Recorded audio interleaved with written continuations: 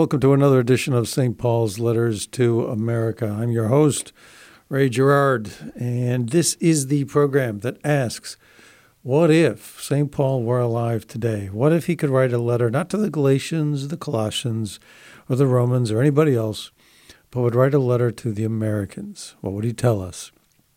Well, if you wondered about such a question, or if that question kind of intrigues you, you've come to the right place, because we can tell you with a great deal of confidence exactly what St. Paul would be telling us today here in America.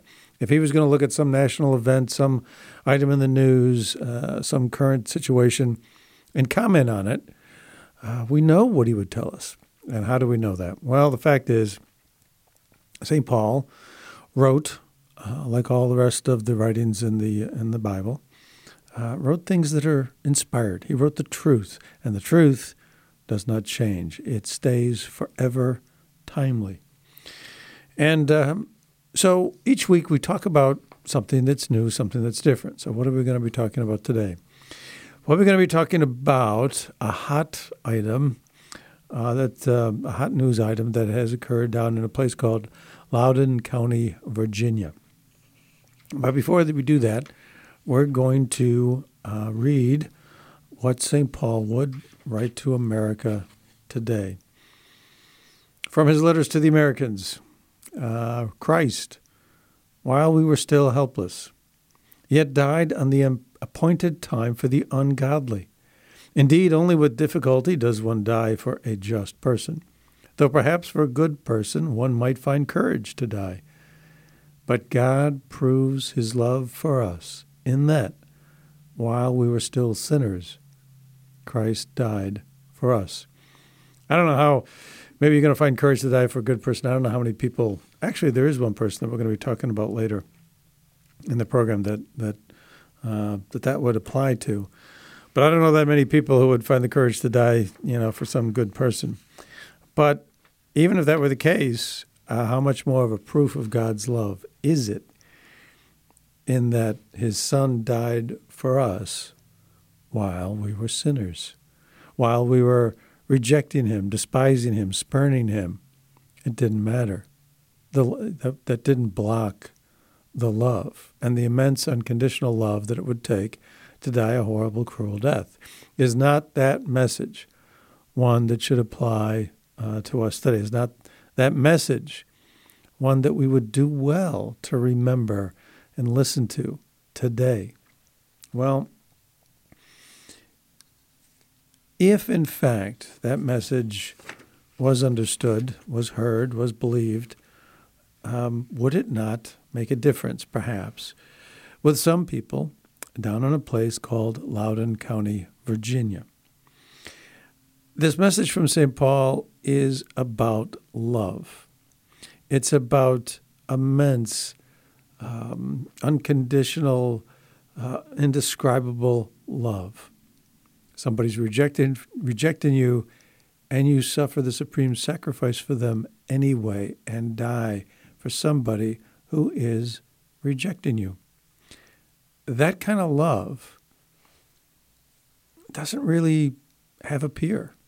It really, especially when you consider who it was that made the sacrifice. It wasn't enough for God God could have sent his son down to the earth, but not only that, but he had to die for us.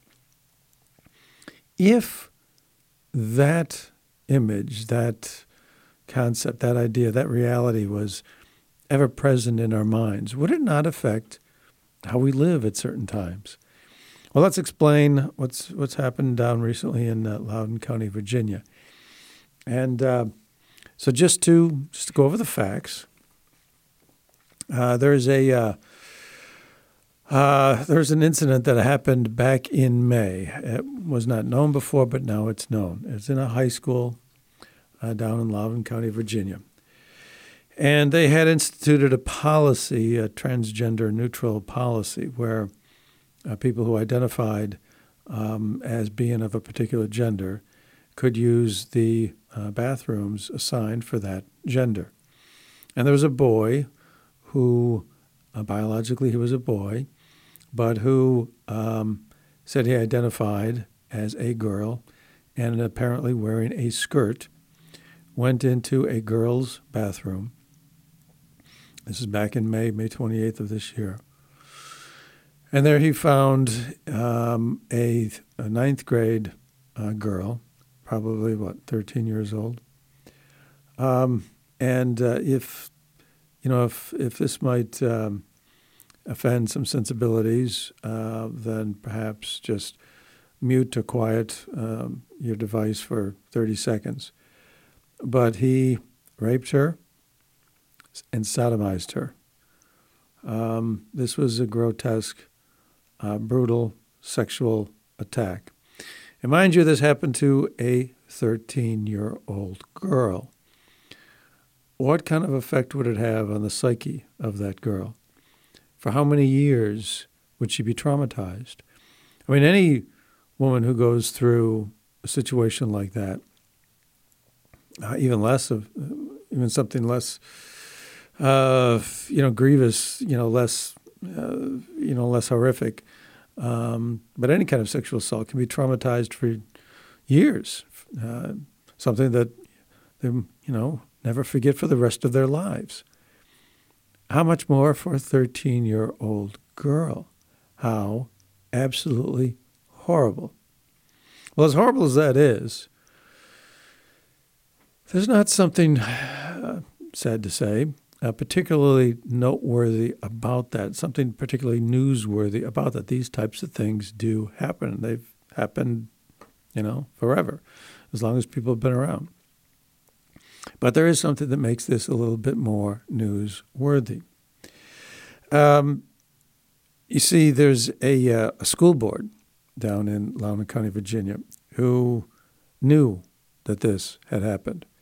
But nevertheless, a month after it happened, denied that it happened. Why would the board, with responsibility for the education and the safety, for goodness sake, the safety of young children, why wouldn't they, of course, more than anybody else, be so interested in this event, in investigating how it was allowed to happen, in making sure it could never happen again? Why wouldn't they have guilt and remorse that it was allowed, that somehow the school system failed this girl such that it even happened once in the first place? Well, not only did they not make this publicly known, they covered it up.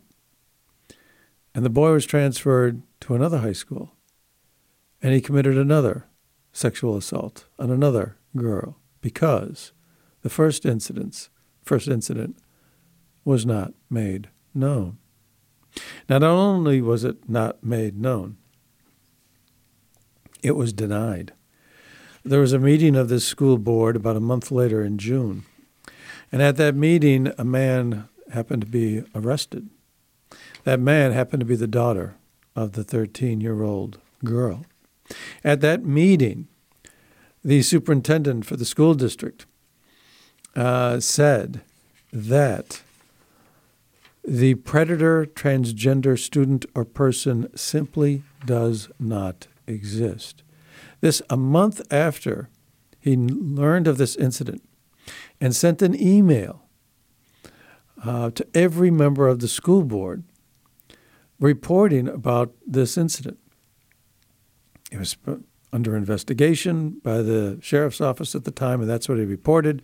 So obviously until the sheriff's office completes an investigation, you don't know for sure what the facts are, but he certainly had a report of a serious event. And nevertheless, he said, as a matter of fact, that the sexual transgender predator does not exist. And he denied that they had, any reports or any incidents at, any of their schools. He denied that at the meeting. And later, like I said, a month later, at that same meeting where he denied that, his father, can you imagine the grief of this father over what had happened to his daughter? Not being there, not being able to protect her, trusting the administrators of a school system that people there would be like himself and they would care for the children and trust it to them. And then to find out that this happened to your daughter. So he goes to this meeting,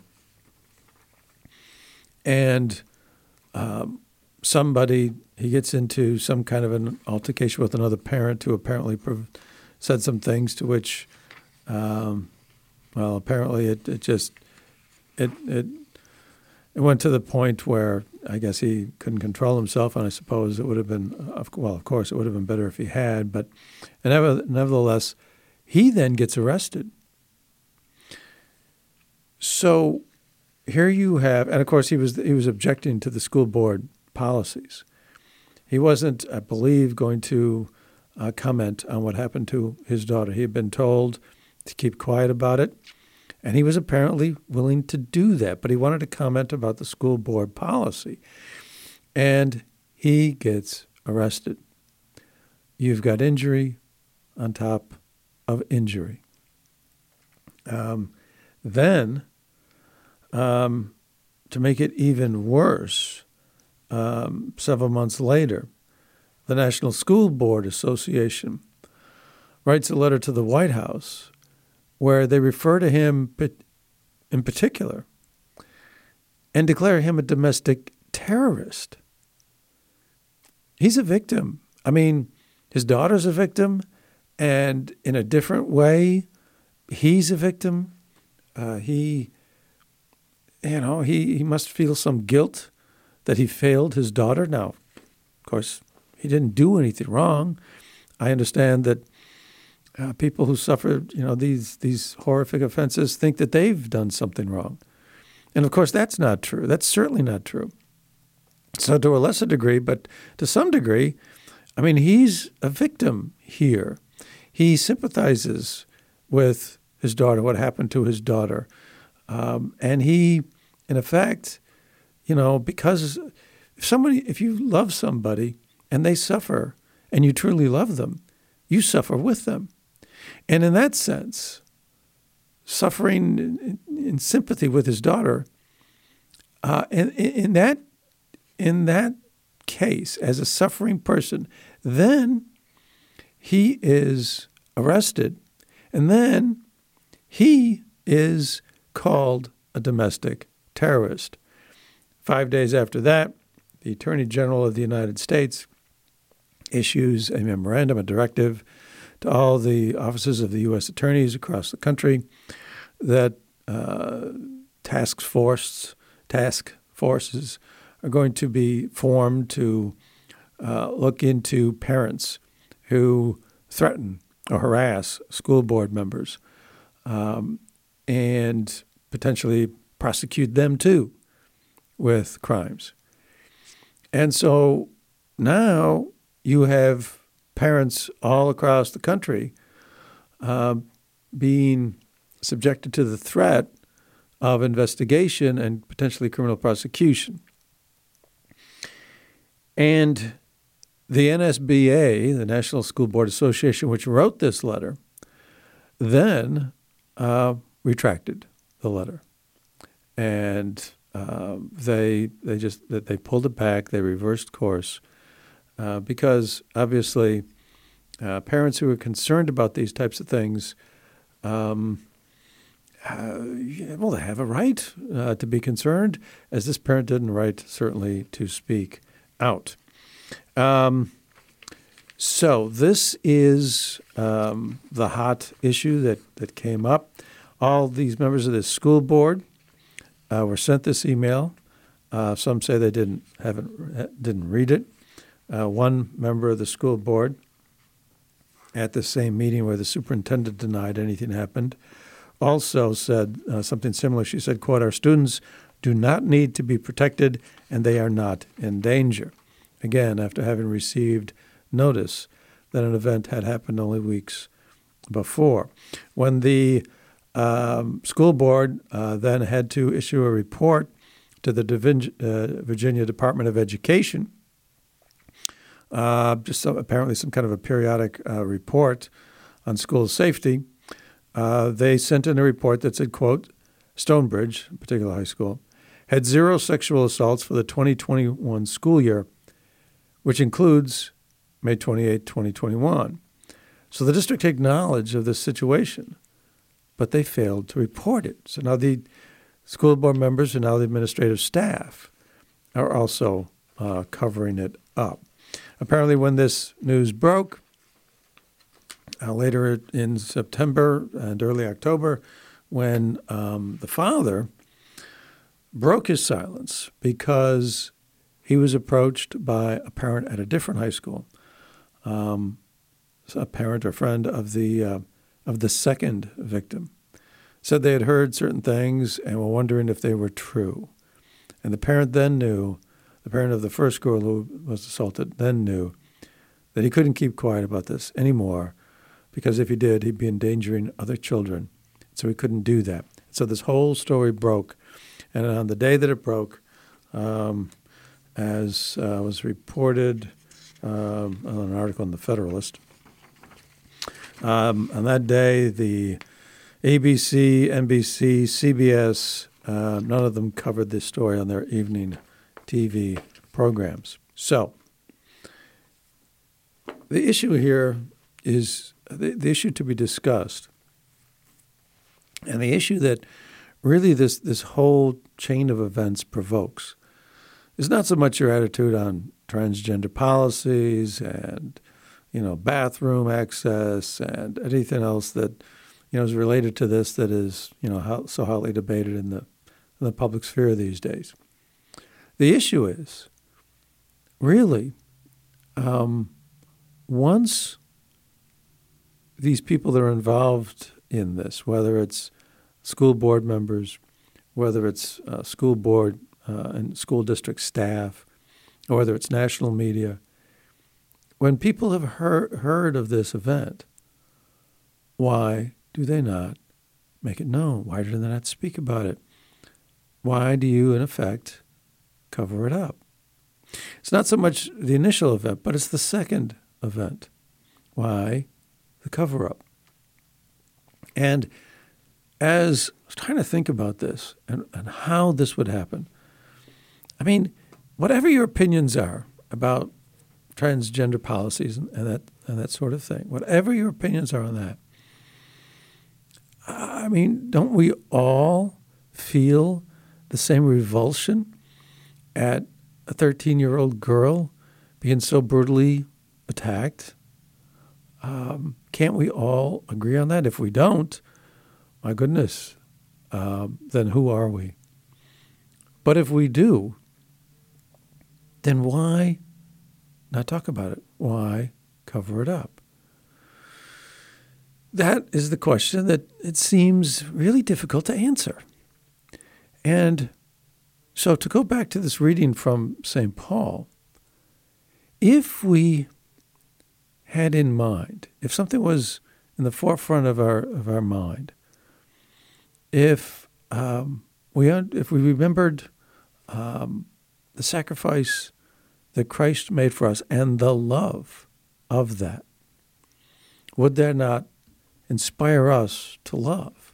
And if it really would, if that would inspire us to love, would that also inspire us to have sympathy for this 13-year-old girl, sympathy for anybody else who might become victimized?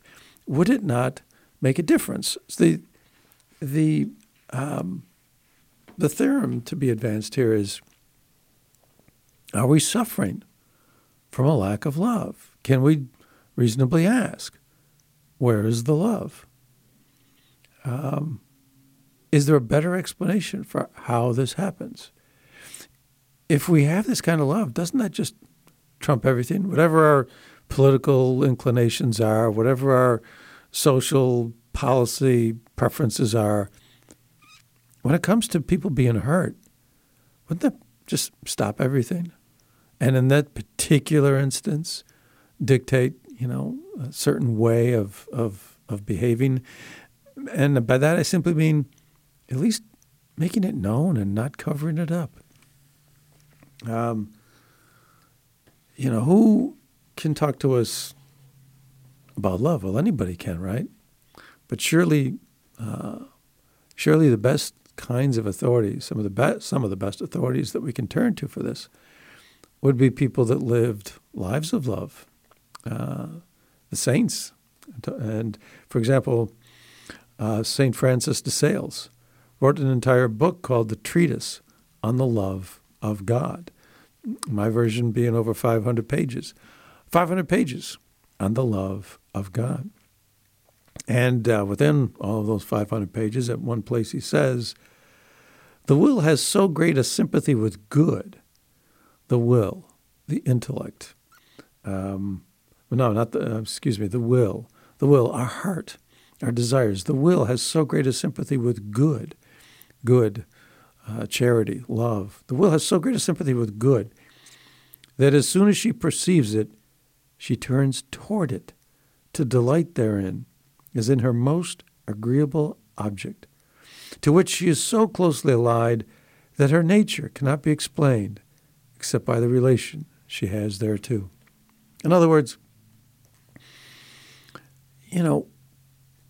whenever we hear of some act of love to somebody else, we just naturally agree with it. We're just naturally affected by it in a positive way. It's like, oh, isn't that sweet? Something of this, something of that nature. What is it about us that makes us react that way? Is that not a very common, if not universal, kind of feeling at one time or another in people's lives? They hear of something or they see somebody doing some act of love to somebody else, and they love it. They love the fact that somebody did that. They just naturally agree with it. What is it in our nature that makes us do that? Why is it that our hearts have such a positive reaction to when a good is done, by another person? Or, for example, you take St. Alphonsus Liguori, and this is perhaps more in line with our reading from St. Paul. But he writes about love as well, specifically the sacrifice out of love made on the cross. And he says, would it not have sufficed for Christ to have offered to his eternal Father one single prayer for the pardon of man? For this prayer, being of infinite value, would have been sufficient to save the world. Why did Christ have to suffer the cross? Why didn't he just pray to the Father? Why didn't he just pray for the salvation of all humanity for all time? Such a prayer, being of infinite value, would have been enough. So if that's true, and of course it makes perfect sense. I mean, if Christ is who he says he was, if he's the Son of God, if he was there as we're told in Scripture, from the beginning, the Word was with God at the beginning of time, he could have done that. And he has all the power in creation. He could have done that. He could have made one prayer for the salvation of man, and it would have been enough. I mean, did we ever think of that? Or do we just get so used to hearing the story of the cross that we just figure, well, that's how it had to be? Well, no, it didn't have to be. He could have prayed for this. He could have decreed it. I mean, the Father says, let there be light, creates the universe. The Father, the Son, the Holy Spirit, they're all one. If Christ is who he says he is, he could have just offered a prayer for the salvation of this humanity that I love, and that would have been enough. But he didn't do that. Well, of course, he prayed for us, but he did much more than that. So why? What's the reason for that? St. Alphonsus says, Because Jesus loved us so much, he desired to be loved very much by us. And therefore he did everything that he could, even unto suffering for us, in order to conciliate our love and to show that there was nothing more that he could do to make us love him. St. John Chrysostom also says that it was to draw our hearts to himself by the remembrance of the pains that he has endured for us. This was the principal cause, St. John says, of the passion of the Lord. He wished it to be known how great was this love of God. And that's exactly what St. Paul says in this reading. God proves his love for us in that while we were still sinners, Christ died for us. That is unbeatable love. That is a love that cannot be topped. So if that was the cause of, if that was the reason for the cross, to make it known that this was such great love, what would then happen to us? Would we not love in return, love back? And if we know that God loves everybody, then don't we love everybody? Don't we have to have respect for everybody? How do you cover up what happens to somebody? Like I said, this is not about the social policy. This is not about transgenderism. This is not about that issue. This is about what's going on in our culture and in our world, that this type of thing can happen. Now, the other thing we should be careful to denote is that there's no judgment here on any of the members of the school board, on any of the member of that school district staff, on any member of the national media. This is not to make any judgment about any person. That's not our place. That's not our right. As Pope Francis has said, only God really knows what's in the heart, and it's not for us to judge. And of course, judgmentalism is in fact sinful. But nonetheless, we do need to have a good understanding of our faith and whether or not there are things that are right and wrong. And of being honest about things as opposed to being dishonest or covering up or lying about things. I mean, these weren't just statements that were not made. They were statements that were made that were factually incorrect. We do need to be able to all agree that that's wrong. You're not going to, it's one of the 10 Commandments. We have to understand that and know that and not be afraid to stand up for those principles. We don't attack people, but we can't allow our unwillingness to attack people to get to the point where we're unwilling to stand up for principles. And stand up for principles in this case simply means being honest. What happened to a 13-year-old girl so that she's not victimized twice? Can we not sympathize with her suffering?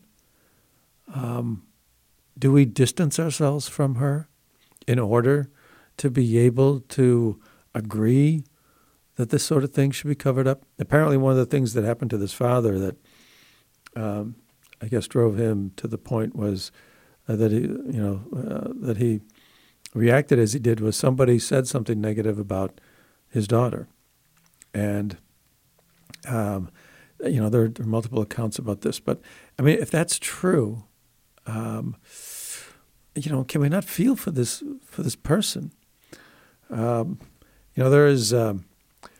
another book on love. This one's called In the School of Love. It's by a priest who's now passed, but his name is Father Slavko Babarik. And he writes about In the School of Love.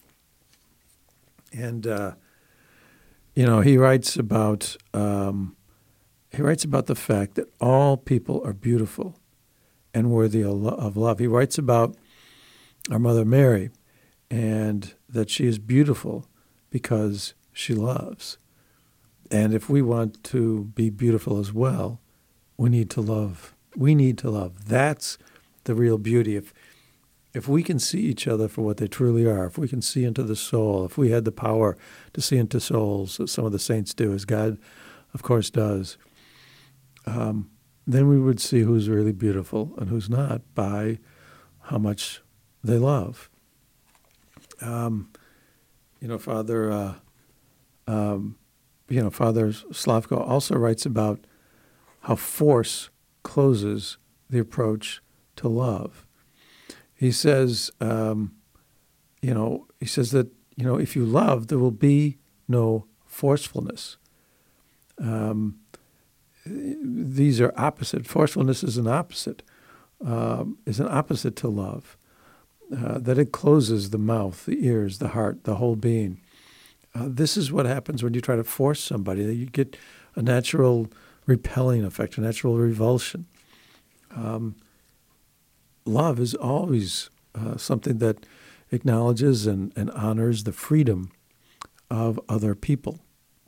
And so if, for example, you do not report the truth of an incident so that you can sway the voting or the results of a certain public meeting and a certain public policy, you're forcing your viewpoint.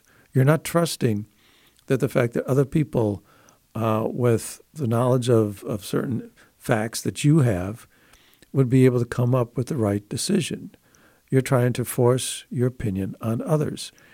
Another way of saying this is just that, freedom of speech is to be allowed, that that freedom of speech respects the dignity of other people, the rights of other people to voice their opinions. If we get to the point as a society where we're willing to, and a lot of people are, a lot of young people are, to harbor and allow restrictions on freedom of speech, are we measuring it by the right standard? Are we measuring it with the remembrance of Christ on the cross? Are we measuring it in the instances when we think we might agree with it, to those cases with a proper sense of the love for the people that we're going to suppress? This is a Christian way of looking at issues, to look at things out of love and to shape our opinions and our views and our actions based on a viewpoint of love. And as Father Slavko says, loving everybody. To continue to delve into the subject a little bit, Bishop Sheen, gave some very noteworthy television performances back in the 50s. And if you pull up some of the transcripts of some of his programs, you'll find one where he talks about knowledge and the intellect being different from love. He says that, and he's not, and of course he's just reiterating and confirming Catholic teaching on this, but he says that knowledge and love are specifically human. Animals will have, they'll sense things, they'll have passions, but the ability to know things, to understand things, to use our reason, this is a particularly human thing, as is the ability to love. Now, love in what sense? Well, love is a lot deeper, a lot broader than just simply having warm feelings. And he says that, knowledge belongs to the intellect, to the mind, whereas, love belongs to the heart, it belongs to the will. It's something we decide to do. And that's an interesting thing. He talks about Christian love and how Christian love is different. What is Christian love? I mean, he pointed out a number of different forms of love. There's what he calls utilitarian love. We love back because somebody loves us or does something for us. But there's romantic love, which is the passionate sexual kind. There's democratic love. We respect others because they respect us. There's humanitarian love because we love humanity in general. But he says that there's a fifth kind of love. There's a Christian love. What is Christian love? Well, Christian love can be traced back to this one directive that Christ gives us, where he tells us to love one another as I have loved you. The golden rule. And more than just the golden rule. It's more than just, one person loving a person back the same way that they've been loved. No, this is loving as God loves. And we started the program with this message from St. Paul. Hey, God proves his love, God's love. He proves God's love. And that no matter what we've done to him, he still loves.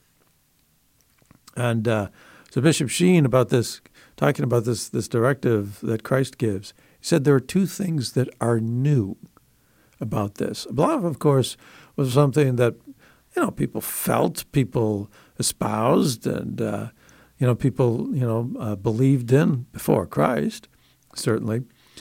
But Christ's view on it was to love as I have loved, to love others as God loves.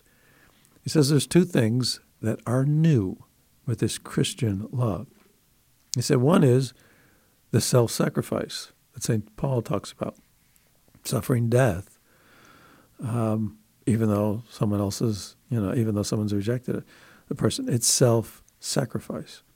Second, it's a commandment. A commandment. It's an order. It's a directive. It's an instruction to love.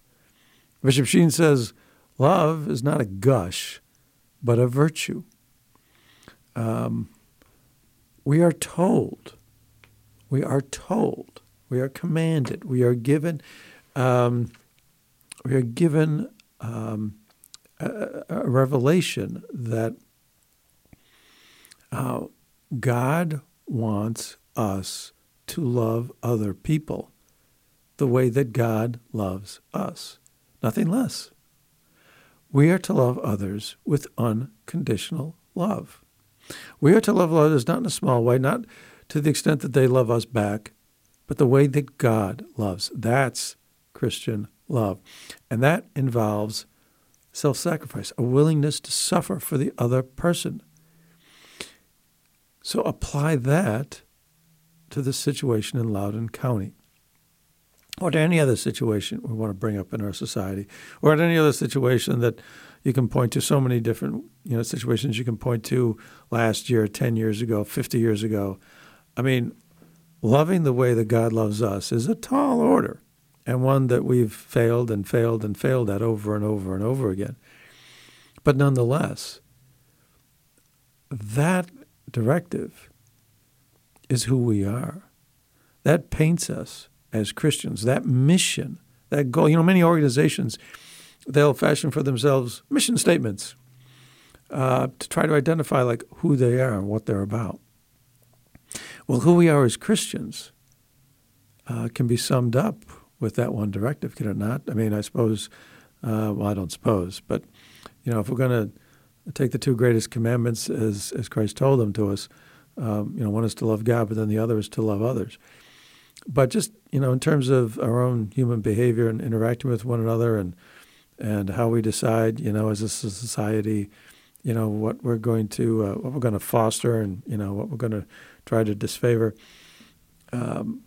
This directive about how we deal with each other should be kept, should it not, always in the forefront of our mind. Love others as God loves. Nothing short of that.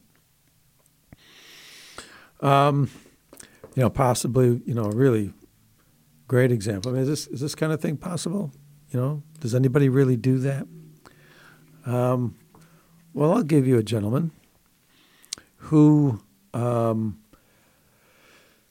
met a boxer named Teddy, and they were both in a prison together. And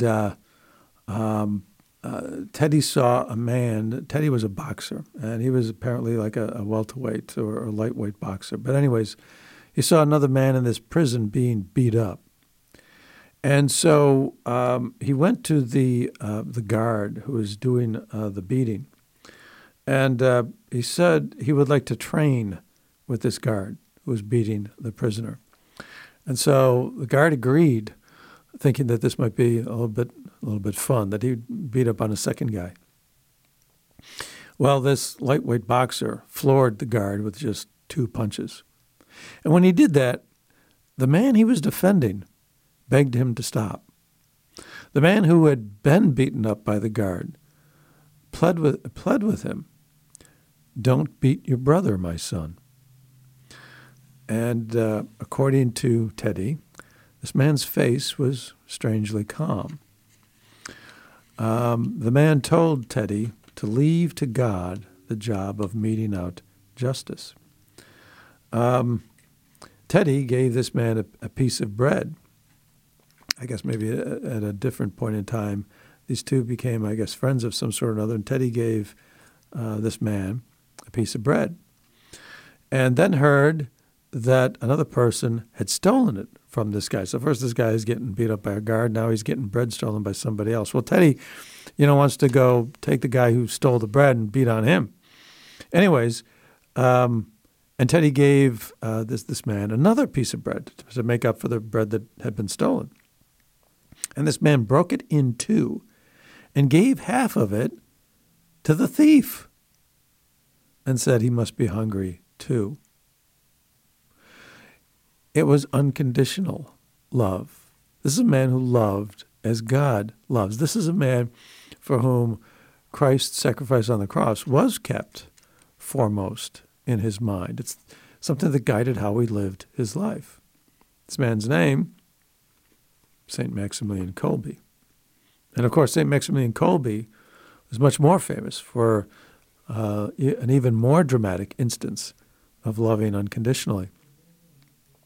There's a time at this prison camp at Auschwitz that we've been talking about. There was a time at this prison camp where somebody escaped.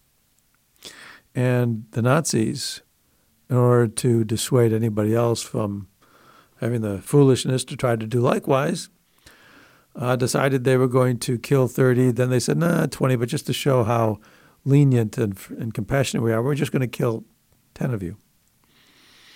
And the way they were going to do this was particularly horrible. They were going to make these people starve in a dirty subterranean cell, strip them naked, and just starve them all to death in a room so small that all 10 of them couldn't lie down at the same time. It's just, just a horrible way to do this. But then as they were picking out the people that were going to suffer this fate, they came to one man, and when they picked him, he exclaimed, "Oh, my wife, my poor children." And then something unexpected happened. A small, frail prisoner came out from his place in line, something you did not do. He was not told to come forward, but yet he came forward on his own. And the colonel who was in charge of this situation was so unprepared for somebody, breaking formation, coming out of a line when he wasn't being called by the Nazis, that he was afraid this guy was going to try something, so he instinctively reached for his pistol. But instead, the man coming forward said, "Please, Herr Commandant, I would like to take the place of that man. I would like to die in his place." Eventually, the colonel agreed, and he did take his place. And when he was in this prison cell with these 9 other people that were going to die, strange things started to happen. They would be singing hymns. They were peaceful.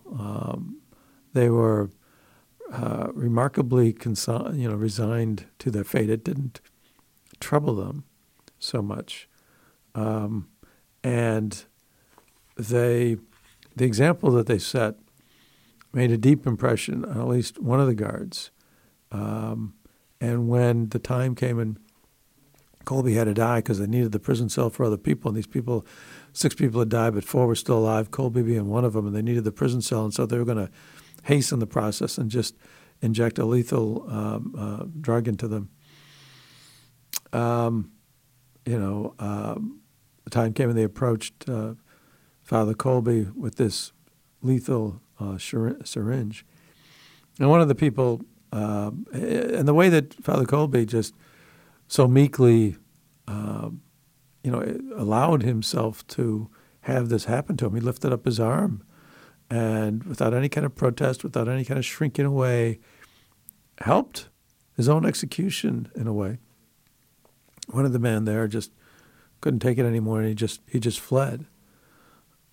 This was a sacrifice for somebody else. This was giving your life for somebody else. Now, St. Paul says, hey, for a good man, you might find the courage to die. Did Father Colby know that this man was good or not good? Didn't matter. He was going to die. It was unconditional. Unconditional. He loved as God loves. I heard that later on this man survived Auschwitz and was able to be present at the canonization of Father Colby. And he owed his life, his time with his family, after that, to this great act of sacrifice. And of course, it inspired love from this man. And everybody who hears this story, is inspired similarly. It's like, what St. Francis of Sales, first talked about. Is like when you hear of something good being done to another person, it just naturally pulls at your heart. This is love. This is what love is about. And if we look at the situation in Loudoun County, is that what we find present there? And if it's not present there, can we ask, where is the love? And if we ask that question, then can we not perhaps suggest to other people, or suggest by how we maybe treat the school board or how we treat others, can we not treat them with love and maybe inspire them that way to love as well? If St. Paul were here to look at what's happening in America today, would he not similarly think, hey, in this case, where is the love?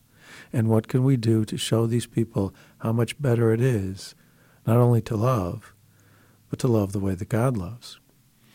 I'll give you, so as another story, also from someone who has learned about love. Someone who, is close to God, we would imagine. Someone who took to her heart, or let her heart be seriously affected by the sacrifice that was made on the cross. This woman is St. Catherine of Siena. And at one point she was assisting people in some hospitals. And there was a woman called Cheka who suffered from leprosy. And other people would not treat her. But St. Catherine treated her, prepared her meals, washed her body, continually, touched her in order to do that and care for her. Sometimes Catherine would pray a little bit longer than usual in church, and she would come later than usual to care for Cheka. And this old woman, Cheka, received her with, vile oaths and comments. For example, saying one time, "Welcome, noble lady. Welcome, queen and lady of Fontainebleau. And where has the queen been all the morning? Isn't the queen a paragon, always with the brothers, in the church the whole day long? It seems as though her highness can never have enough of the monks."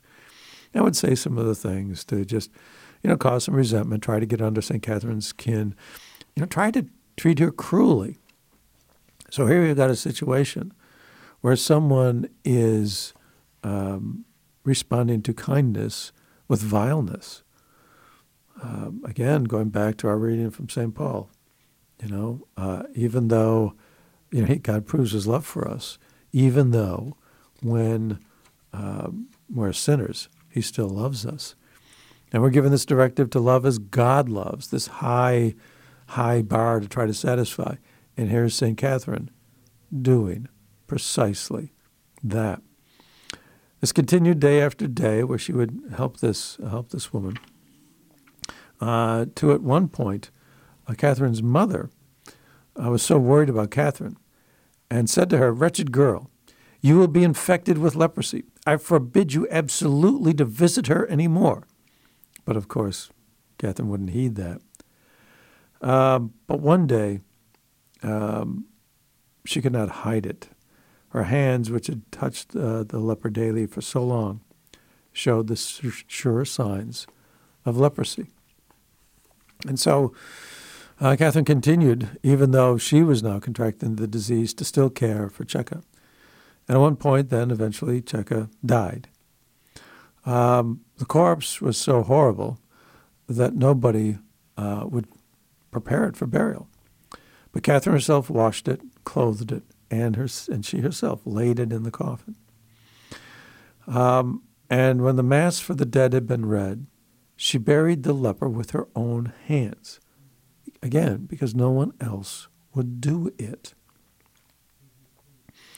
But then, when she rose from the grave and looked at her hand, there was no sign of the leprosy on St. Catherine's hands that had been there before. She had leprosy, and then it was gone. How does that happen? There is a truth, there is a reality to this love of God. There are many stories like this that we could recount. Jesus was our Savior. He was God. He came. He rose from the dead for us. And when we follow His example, when we love as He loves, and do it with the sincerity or authenticity St. Catherine does, then things like this, where people are cured, or she herself, can be cured of leprosy, these kinds of things can happen. Love is real. God's love for us is real. And our need, our commandment to love others as God loves is real.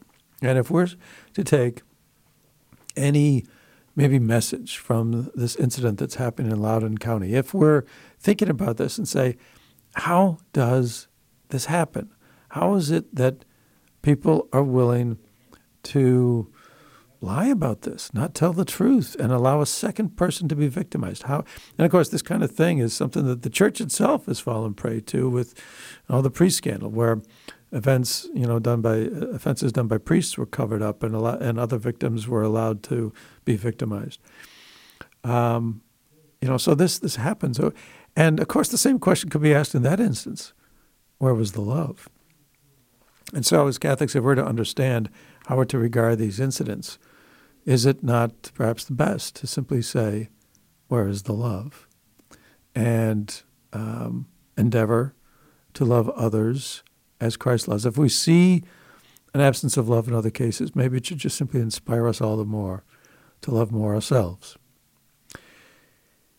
So that is our program for today. We hope it's been interesting, perhaps even provocative.